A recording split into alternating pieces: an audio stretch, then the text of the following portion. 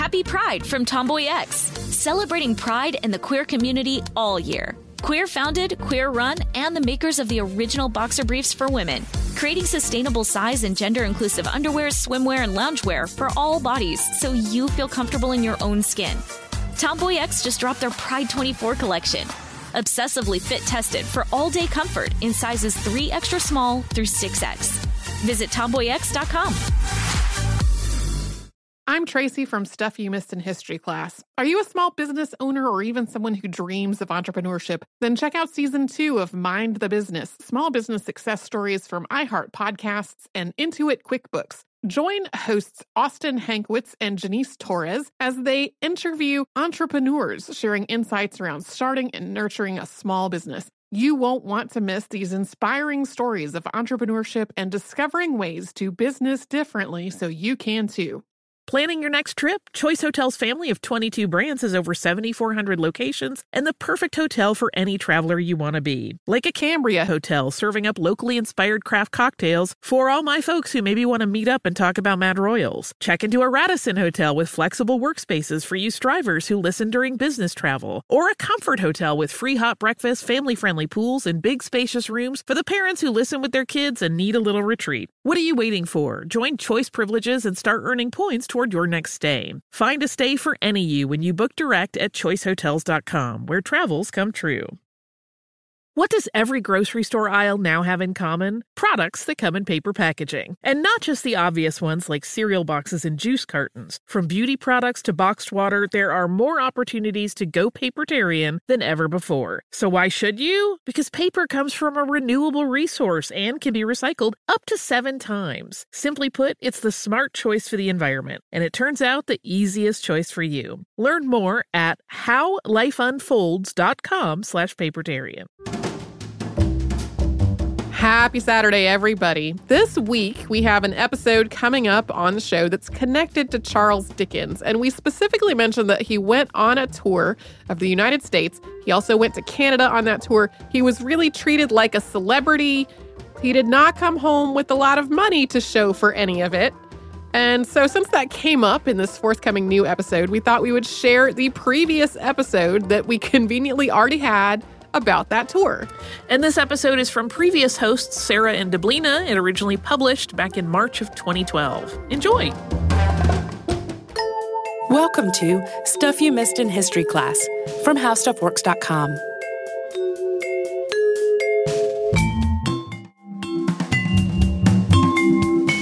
Hello and welcome to the podcast. I'm Sarah Dowdy. And I'm Deblina Chakraborty. And lately we've been on a bit of a literary bent, covering everybody from the new to us Ottoman travel writer Evliya Çelebi to old British literature friends like the Brontes or the Brownings. But there's one name that keeps popping up, and that's Charles Dickens. And of course, he's a natural when you're already thinking about the likes of the Brontes because he's a contemporary. They're both staples of any literature class. But Dickens also fits in with Çelebi, albeit in a lesser-known kind of way. He was also a travel writer. And of course, Dickens is best known for dramatizing the cruel life of London slums and finding comedy in Victorian hypocrisy. I'm sure most of you have read some Dickens along the way.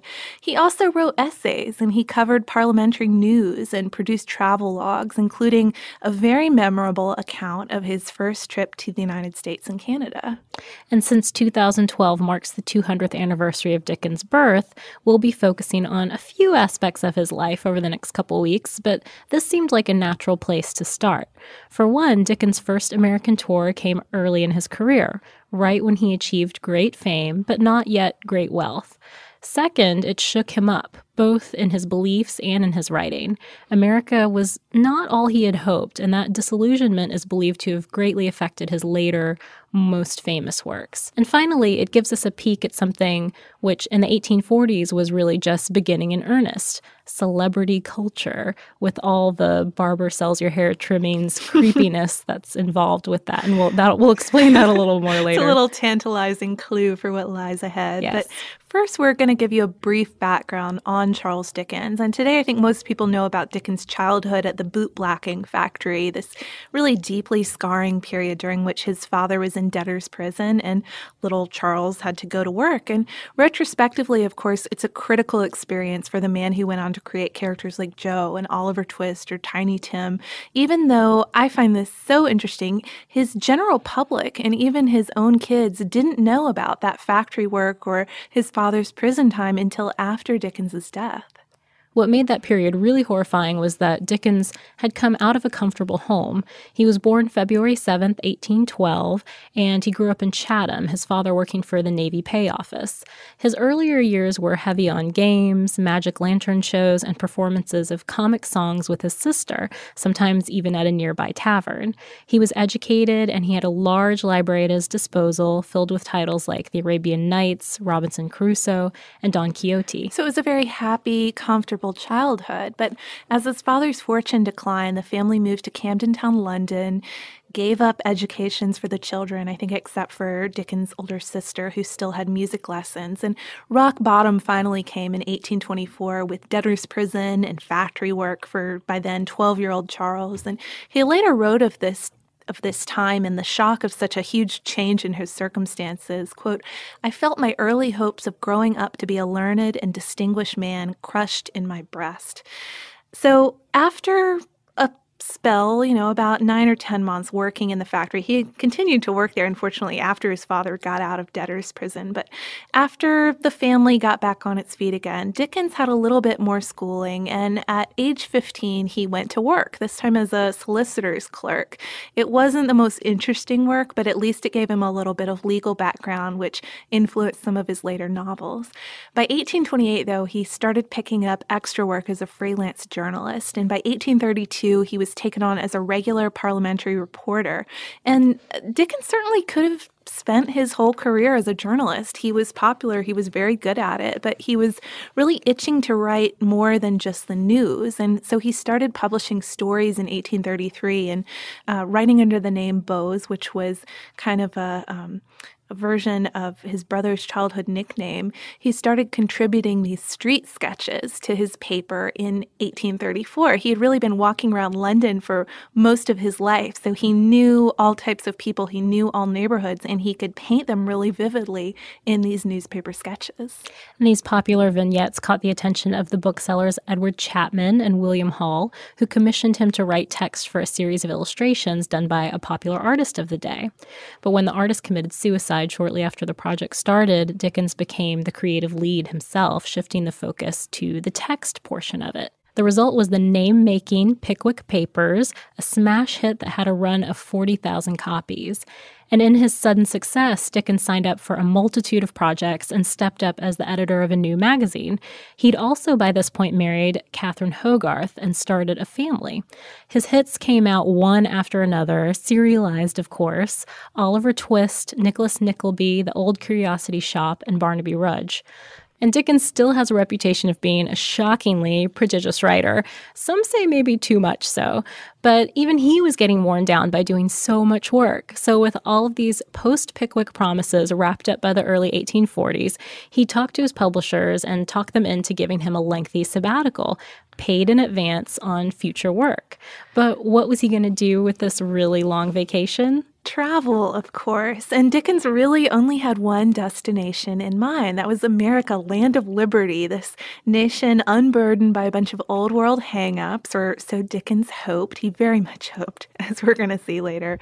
He wanted to see the great frontier. He wanted to see the democratic experiment and Niagara Falls, all the things you can kind of imagine somebody like Dickens wanting to see in person. But Dickens being Dickens, he also wanted to see the factories and prisons and madhouses. Having spent so much of his time investigating his own country's institutions, he was really ready to see other examples around the world, see what other people were up to.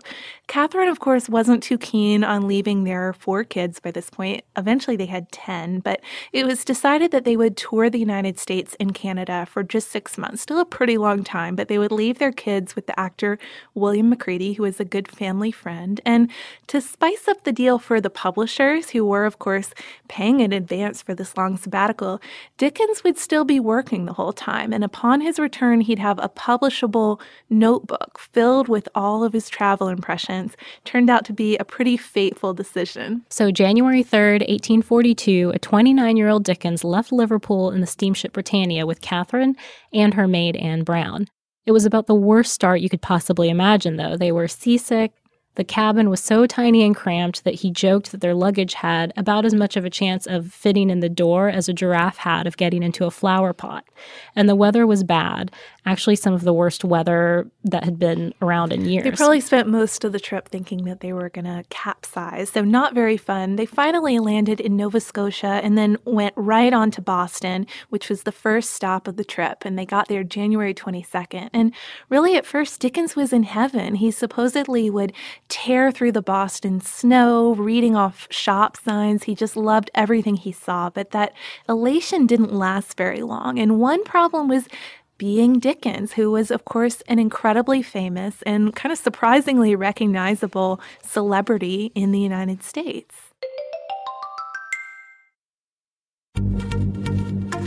Happy Pride from Tomboy X, celebrating pride and the queer community all year. Queer founded, queer run, and the makers of the original boxer briefs for women, creating sustainable size and gender inclusive underwear, swimwear, and loungewear for all bodies so you feel comfortable in your own skin. Tomboy X just dropped their Pride 24 collection. Obsessively fit tested for all day comfort in sizes 3 extra small through 6X. Visit tomboyx.com. I'm Tracy V. Wilson from Stuff You Missed in History Class. Did you know small businesses make up 99.9% of all businesses in the United States? The world is powered by entrepreneurs, and if you're a small business owner or even someone dreaming of starting your own business, then you'll want to check out Season 2 of Mind the Business, Small Business Success Stories from Ruby Studio, from iHeartMedia, and Intuit QuickBooks. And every episode, hosts Austin Hankwitz and Janice Torres talk to entrepreneurs about how they've grown from the lessons of launching and nurturing a small business and how they have found success being their own boss. From the excitement of first starting out to finding the right tools and resources to process invoices and payments like QuickBooks Money, you won't want to miss these inspiring stories of entrepreneurship and discovering ways to business differently so you can too. And if you're a small business owner or even someone dreaming of starting your own business, then you'll want to check out Season 2 of Mind the Business, Small Business Success Stories from Ruby Studio, from iHeartMedia, and Intuit QuickBooks.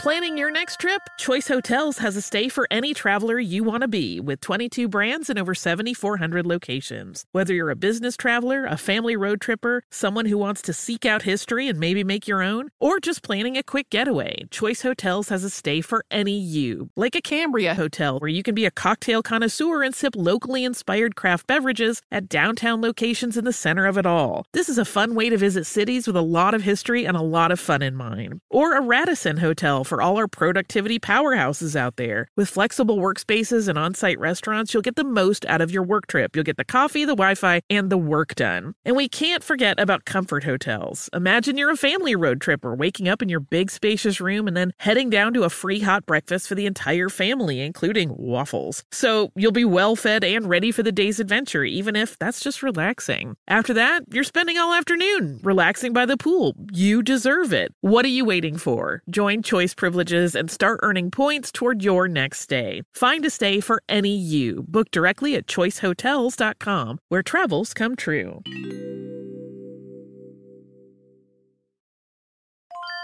When you think about the future, what kind of technology do you envision? Whatever the future holds, artificial intelligence will undoubtedly be at the heart of it all. Join Graham Class as he hosts Season 2 of Technically Speaking, an Intel podcast from Ruby Studio in partnership with Intel. Explore the future of technology that's rapidly evolving our world today with the help of AI. There is still so much work and research needed to fully understand the power and potential of AI, and Intel is at the forefront of implementing AI in revolutionary technology that's changing the world we live in for the better. In each episode, Graham interviews the minds transforming medicine and healthcare, retail, email, entertainment, personal computing, and more, while pioneering new uses for AI in these spaces. Tune in every other Tuesday and explore the latest technology that's changing our world today and creating a more accessible tomorrow. Listen to Technically Speaking, an Intel podcast on the iHeartRadio app, Apple Podcasts, or wherever you get your podcasts.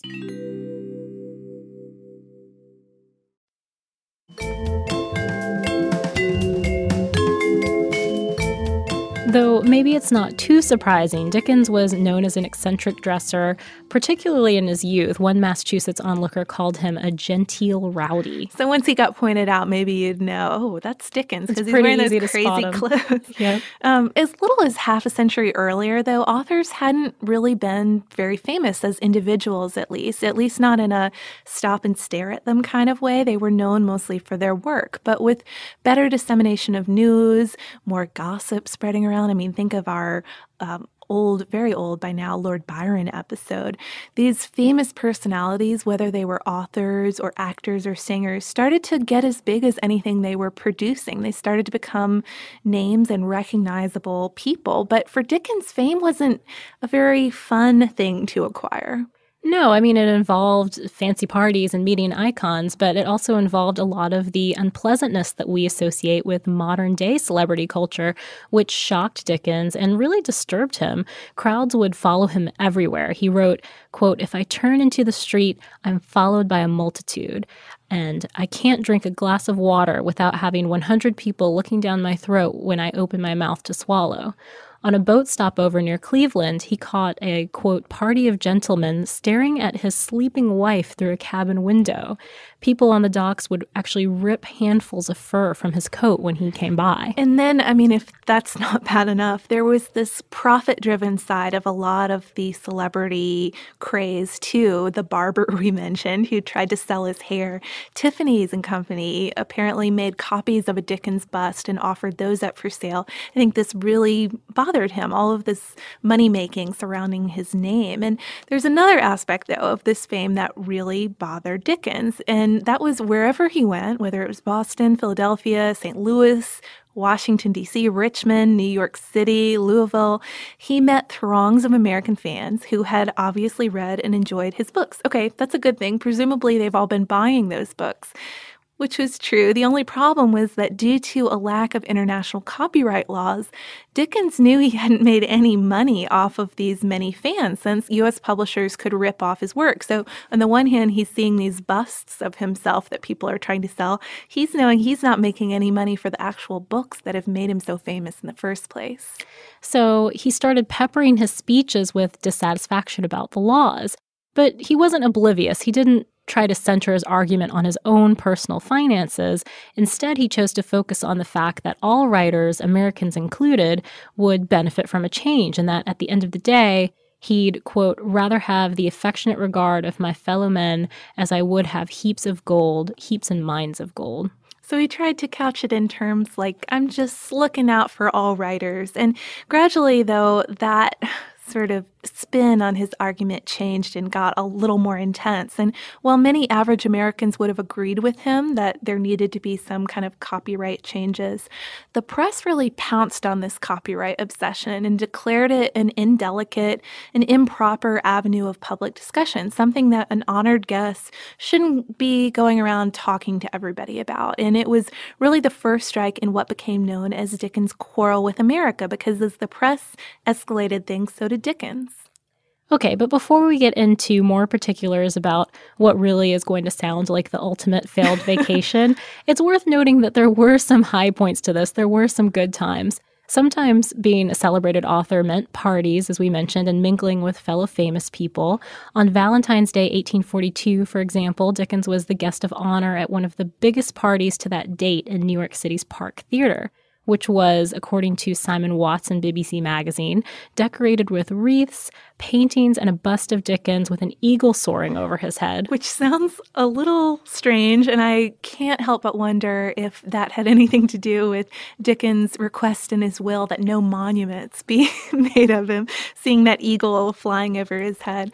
And yeah, like you just mentioned, he also did get to meet a lot of fellow writers. He met Edgar Allan Poe, Washington Irving, Longfellow, Oliver Wendell Holmes, Harriet Beecher Stowe, a lot of folks who pop up in the podcast a lot too. And then he and Catherine had some fun too. I mean, I know their later relationship is not characterized very well, so we're going to talk about in another episode. But during this time, they seemed to have a pretty good time. They acted in a play together on the last leg of their trip, which was a jaunt through Canada that included a stop in Montreal. They really enjoyed that. And then whenever he could, he broke away from all of the hubbub, all of the fancier people who were flocking around him to do what he liked to do most, which was just wander, tour all of these new towns he was visiting.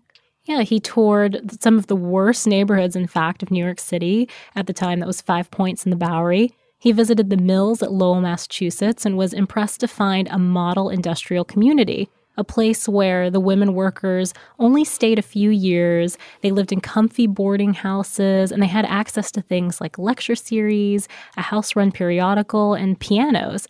So it was really different from what he knew of similar situations in England. And I think that's an important thing to consider when we get to some of the later particulars in this episode, that he did compare some things in the United States positively compared to what he saw in England.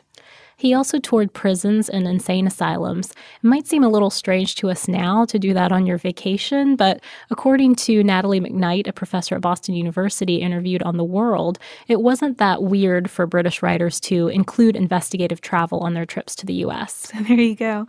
Another major high point for Dickens was a trip to the Perkins Institute, which was and is a school for the blind in Massachusetts. And I think it really speaks for Dickens' sincere interest in social issues that the top items on his to see in the United States list were Niagara Falls, as we already mentioned, and then Laura Bridgman, who was a little girl who was deafblind but had been educated with language. And Bridgman, who incidentally is believed to be the first deafblind person to be educated, had been written about by Perkins' director, Dr. Samuel Gridley Howe. And he was the man who had also come up with the system for teaching her language in the first place. He had written this publication which proved pretty popular internationally, and Dickens had heard of it. So Dickens was so impressed by meeting Laura that he included quite a bit of the meeting in his later published notes on America. And according to Jan Seymour Ford, who's a research librarian at Perkins, schools for people with disabilities were really just starting to, as she said, get traction during this time. And Dickens' work helped spread the word a little bit about what an institution like this could do for people who had disabilities. Happy Pride from Tomboy X, celebrating pride in the queer community all year. Queer founded, queer run, and the makers of the original boxer briefs for women, creating sustainable size and gender inclusive underwear, swimwear, and loungewear for all bodies so you feel comfortable in your own skin. Tomboy X just dropped their Pride 24 collection. Obsessively fit tested for all day comfort in sizes 3 extra small through 6X. Visit tomboyx.com. I'm Tracy V. Wilson from Stuff You Missed in History Class. Did you know small businesses make up 99.9% of all businesses in the United States? The world is powered by entrepreneurs, and if you're a small business owner or even someone dreaming of starting your own business, then you'll want to check out Season 2 of Mind the Business, Small Business Success Stories from Ruby Studio, from iHeartMedia, and Intuit QuickBooks. And every episode, hosts Austin Hankwitz and Janice Torres talk to entrepreneurs about how they've grown from the lessons of launching and nurturing a small business and how they have found success being their own boss. From the excitement of first starting out to finding the right tools and resources to process invoices and payments like QuickBooks Money, you won't want to miss these inspiring stories of entrepreneurship and discovering ways to business differently so you can too. And if you're a small business owner or even someone dreaming of starting your own business, then you'll want to check out Season 2 of Mind the Business, Small Business Success Stories from Ruby Studio, from iHeartMedia, and Intuit QuickBooks.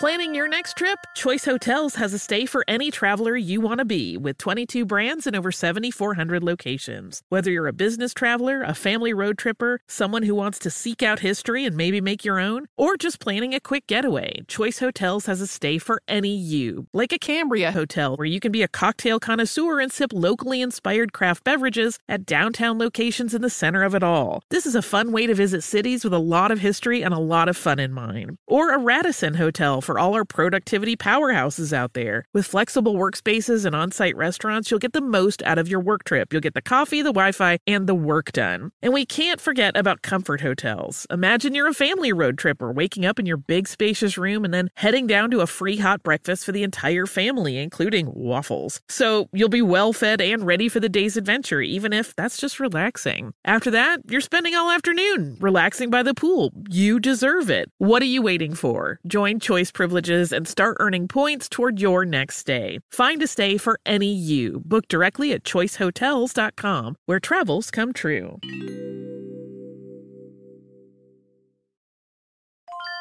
When you think about the future, what kind of technology do you envision? Whatever the future holds, artificial intelligence will undoubtedly be at the heart of it all. Join Graham Class as he hosts Season 2 of Technically Speaking, an Intel podcast from Ruby Studio in partnership with Intel. Explore the future of technology that's rapidly evolving our world today with the help of AI. There is still so much work and research needed to fully understand the power and potential of AI, and Intel is at the forefront of implementing AI in revolutionary technology that's changing the world we live in for the better. In each episode, Graham interviews the minds transforming medicine and healthcare, retail, entertainment, personal computing, and more, while pioneering new uses for AI in these spaces. Tune in every other Tuesday and explore the latest technology that's changing our world today and creating a more accessible tomorrow. Listen to Technically Speaking, an Intel podcast on the iHeartRadio app, Apple Podcasts, or wherever you get your podcasts.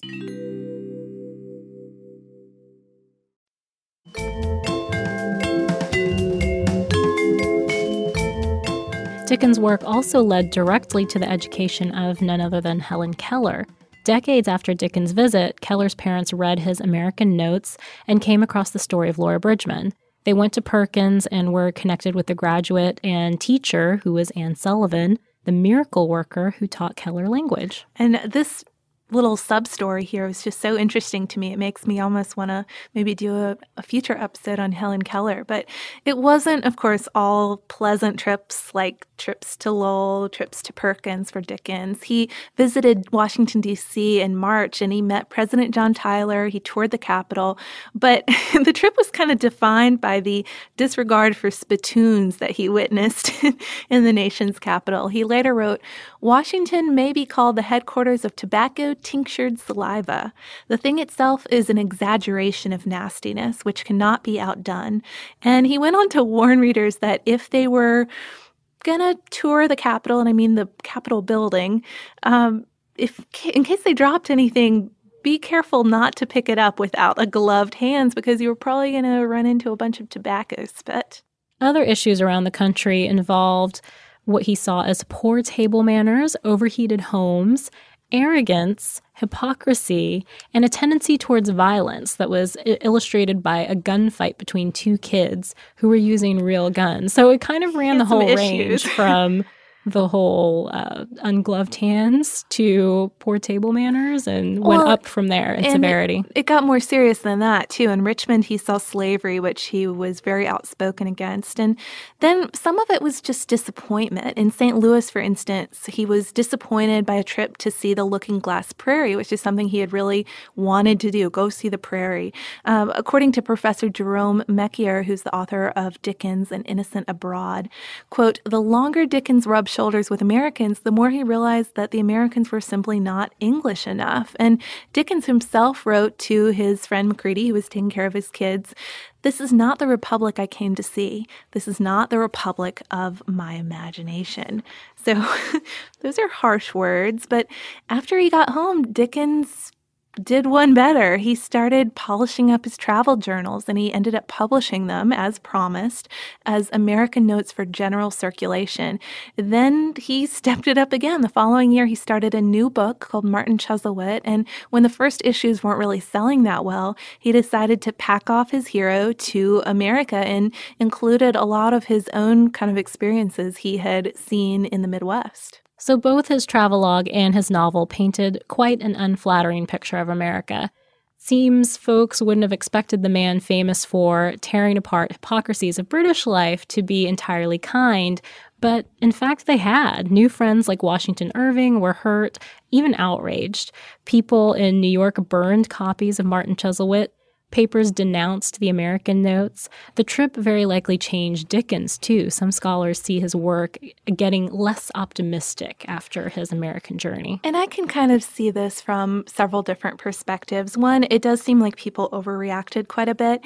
The travel notes do include kind of unfavorable comparisons to British things. You know, we were talking about the Lowell factories and how it's England that comes across as worse in that situation. There's a lot of stuff like that. But if people were overreacting a bit, well, then maybe also Dickens kind of had unrealistic expectations. If you go into a trip and your expectations are that it will be a land of innocent people where everything's perfect, you know, kind of a utopia it seemed he was expecting, you're probably going to be a little bit disappointed, especially if people are ripping fur out of your coat. That's true. So it's not that any of this really affected Dickens' popularity as an author in the U.S. More than 20 years later, Dickens, who by this point had multiple households to support, and that's just a hint for the next podcast we're going to come up with, he decided it might be time to revisit America, and this time as a part of his Smash lecture series, in which he'd act rather than read portions of his own works from a special gaslit lectern. So after sending a reconnaissance scout on ahead, he arrived in Boston in mid-November of 1867. During his Northeastern tour, quite a few things happened. He met Mark Twain. Or Mark Twain saw him. And of course, Mark Twain is also known for his public readings, which were apparently just as good as Dickens. And a 12-year-old girl chatted with him on a train, telling him that she'd read all his books but skipped the, quote, lengthy and dull parts. And she, in fact, grew up to write Rebecca of Sunnybrook Farms. So a popular children's book there. And then Dr. Samuel Gridley Howe of Perkins, who we mentioned, contacted Dickens about publishing The Old Curiosity Shop in Braille, and Dickens actually not only gave his approval, he put up $1,700 to have 250 copies printed, which were in turn distributed to all of the blind schools in America, something I thought was pretty cool. The lectures themselves were a huge hit. I mean, of course, that was why he was back in the United States in the first place. He made £19,000, and many folks couldn't remember the first tour, so there weren't any hard feelings there. And even the press took Dickens' return as a sign of goodwill. For instance, the New York Tribune wrote, Dickens' second coming was needed to disperse every cloud and every doubt and to place his name undimmed in the silver sunshine of American admiration. Kind of an overblown welcome back, Dickens. And Dickens himself felt differently, too. In his farewell speech, he spoke of the, quote, gigantic changes he'd seen in the country, changes moral, changes physical, changes in the amount of land subdued and peopled, changes in the rise of vast new cities, changes in the growth of older cities almost out of recognition, changes in the graces and amenities of life, changes in the press, without whose advancement no advancement can take place anywhere. And he asked that the statement be added to every copy of American Notes and Martin Chuzzlewit, and it still is there today. Kind of, I take it back. You guys have made some improvements. Nice job. Way to go. So I think it was really interesting to learn about an author so associated with England, or really so associated with London, in a different context, see him out of his element a little bit. That was what appealed to me about this story. Yeah, I think in a way it's actually quite a testament to travel itself, that you can go abroad and it opens your eyes and you just see things in a different way. I mean, he obviously, it didn't work out so well the first time because he had a bad experience. He was disappointed. And like you said, that was probably equal parts his fault and, you know, the fault of what he saw. Exactly, of people spitting tobacco on the floor.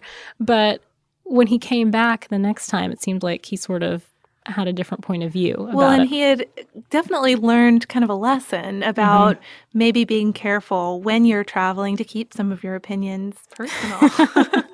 Although it's kind of nice to have that honesty. I'm too, glad he looking spoke back out. on it now. Yeah.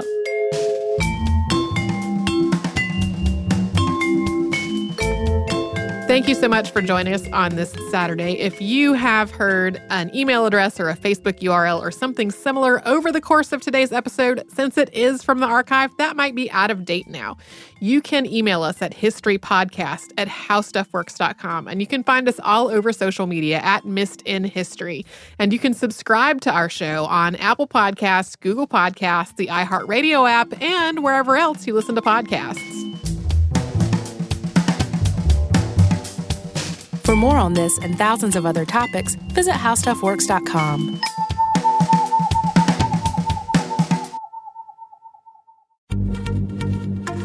Happy Pride from Tomboy X, celebrating pride and the queer community all year. Queer founded, queer run, and the makers of the original boxer briefs for women, creating sustainable size and gender inclusive underwear, swimwear, and loungewear for all bodies so you feel comfortable in your own skin.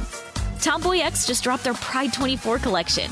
Obsessively fit tested for all-day comfort in sizes 3 extra small through 6X.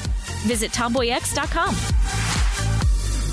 Xfinity has free premium networks for everyone this month, no matter what kind of entertainment you love. Addicted to true crime? Catch killer cases and more spine-tingling shows on A&E Crime Central. Crave adventure? Explore Asian action movies on Hi-Ya. Searching for something extreme? Check out skating, snowboarding, and more on Fuel TV Plus, the global home of action sports. And find crowd-pleasing bops on iHeartRadio's Hit Nation playlist. There's new free shows and movies to love every week. Say free this week in your Xfinity voice remote. What do the most successful growing businesses have in common? They're working together in Slack. Slack is where work happens with all your people, data, and information in one AI-powered place. Grow your business in Slack. Visit slack.com to get started. We are the voice of NASCAR. The green flag is in the air, and we are underway. The Great American Race. The Motor Racing Network. NASCAR Cup, Xfinity, and Craftsman Truck Series Racing live on your hometown radio station and MRN or NASCAR.com. Martinsville, Talladega, the Chicago Street Course. We have the side-by-side action and last lap passes for the win. Photo finishes. Ryan Blaney will win. The voice of NASCAR, the Motor Racing Network.